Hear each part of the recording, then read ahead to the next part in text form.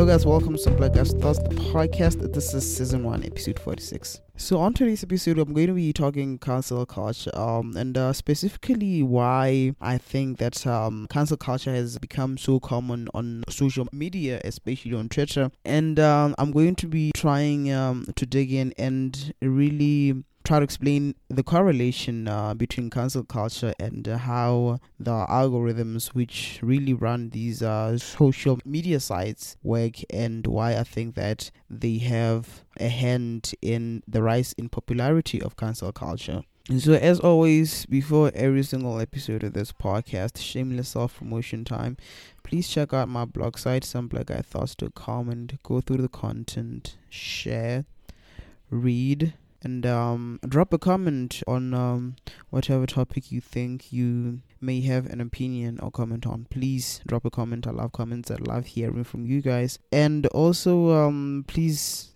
drop a sub. And wherever you're listening to this podcast on any podcasting platform, there's like a gazillion podcasting platforms out there. Please drop a rating, drop a review, and also drop a sub. All those are free, and they really go a long way in helping to grow this podcast and make it available to many more people all around the world. So if you guys would do that, I would truly appreciate it. So jumping into today's episode, man, cancel culture. If you are a regular Twitter user, I don't even think you have to be a regular Twitter user to really come across instances of where a particular person gets cancelled. So when someone gets cancelled, well, the implication of that, of being cancelled, is that you are kicked away from the social media conversation ecosystem. So you're practically dead on the social media sites, and it's especially common on Twitter. It's been common, and it is probably the gravest of all judgments, and it comes fast and swift. All that is needed to deliver this judgment on whoever is getting cancelled is an old screenshot of the defendant saying something that is considered offensive in the current times, and the case is closed. There's no consideration for the context of the offensive tweet, or the fact that the tweet is from 10 years ago, or any other logical explanation. In short, cancel culture is unforgiving. So if you look at how our cancel culture works, the fact that there is no consideration for either context or explanations or anything clearly states that cancel culture works on a more of a kangaroo court system, where you're brought in, you're told what you did wrong, and you're judged. And that really points out the total absurdity of cancel culture, right? But despite this really obvious absurdity of cancel culture, it is still widely popular. The one group of people who are mostly victims of cancel culture are the celebrities, of course. One mishap from the past screenshot into the timeline, and that qualifies as grounds for an entire career or an entire livelihood go down the drain. But what makes cancel culture so popular, though, if its absurdity is so clear? The answer to that question might actually lie in the way that Twitter algorithms work, right?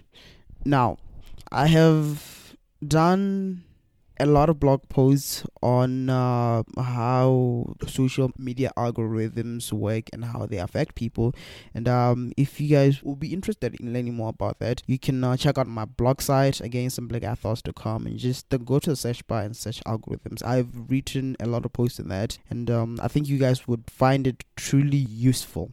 So because of the groupthink effect of the functionality of the algorithms, right, mob mentality to shame problematic characters, put problematic in quotes, always gathers momentum quite fast. The consensus between the cancellers to cancel the cancelled is swift, because they are all in what is called a filter bubble. Now, to give a generic explanation of the filter bubble, which I have again written about on my blog site, someblackguythoughts.com, go check it out. A filter bubble is whereby people on a social media site who have the same views, who have the same perception, all happen to interact with each other, because the way the algorithms which operate these sites work is that they group those people. So it kind of creates an intellectual isolation in that if we all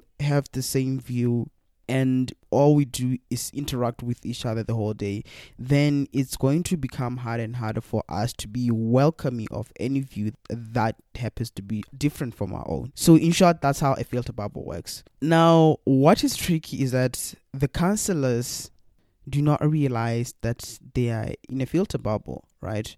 And although they know that their behavior is influenced in some way by the mob mentality afforded by the presence of other people who think just like them, what they do not realize is that it is not just influenced by other counselors, but it is influenced by them in totality. In short, those people are not trying to think for themselves. What they're doing is just doing what people who are in the same filter bubble as them are doing. There's no individuality whatsoever. Most people, if you ask them as individuals, see and understand that cancel culture is illogical in most of the cases. But put the same people in a mob and you have all that sense diminished. Right? They convince themselves that they are making a conscious decision to embark on that counseling when they are actually just following the head. Now, human beings are social creatures, right? We strive off of knowing that we have the backing of a group, and cancel culture provides exactly this environment. When you have algorithms which are informing users into actually thinking that they are taking conscious individual decisions when they're actually not, that is a problem. It is extremely difficult to convince a person to change their ways when they don't even see the error of their ways in the first place. And in that case, it is on the social media companies themselves to create an environment for users not to fall victim to groupthink. But that will be complex because these filter bubbles that these algorithms put users in are what keeps users flocking to and spending insane amounts of time on these social media sites, which in turn brings these companies billions. So in actuality, the incentive for these companies to change things is non-existent. So why do they have to bother if they're making billions from that? Although I'll have to admit myself that cancel culture can sometimes help in calling out unsavory characters who had it coming, really. It has turned into a vile and illogical way of addressing problematic characters, again put it in quotes. It has become a form of internet bullying where even one mistake from teenagehood when we were all doing dumb stuff is grounds for getting an entire life ruined, and that is just not okay.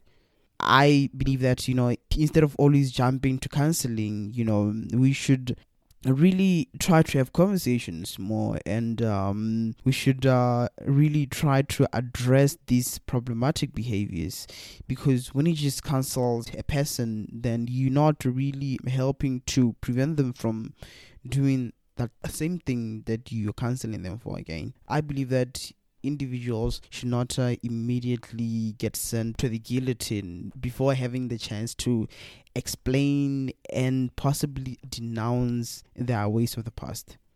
So that was it for this week's episode, where I was talking about cancel culture, and I was talking about particularly why I think that cancel culture has become so popular, and I also touched on why it is important for people who use these social media sites to understand that the way these algorithms work is that they really make them act particular way when they themselves don't realize that they are being made to act a particular way. And I would like to believe that when you learn it, when you understand how these things work, then you can be able to have some bit of individuality and make your own decisions. So as always, I really appreciate you guys tuning in, and I hope that you will leave me your views on why you think a cancel culture has become so popular, and I would really love to hear from you guys. So hit me up on my Twitter at that NIWGAEV, and we can continue the conversation from there. As always, one last round of shameless self-promotion. Please check out my blog site, simplelikeithoughts.com, and drop a sub, drop a comment, drop a share. Also, wherever you're listening to this podcast on, please share the episode, and also drop the rating, drop a sub, and drop a review. Also, that would really truly mean the world to me, and it would not cost you a single dime. Also, if you really enjoy this podcast and my blogging, and you want to support it, I would really appreciate it if you were to check out my Patreon account, patreon.com/simplelikeithoughts. And what you can do at Patreon is that you can decide to be a patron to my work. So you can choose a plan which you feel you'll be able to afford. So plans start from as little as $5 a month. So you can become a Patreon, and that would really help me a lot to help me cover the costs that come with the podcast and blogging. And please consider becoming patrons. One last thing, COVID-19 is still around, unfortunately, so let's try to stay safe. Only go out when you absolutely have to, and when you absolutely have to go out, please ensure that you wear a mask, and you really comply to all the directives of the health authorities, and we will eventually be able to beat this thing and go back outside again. So please stay safe. Until the next episode, I'm out of here.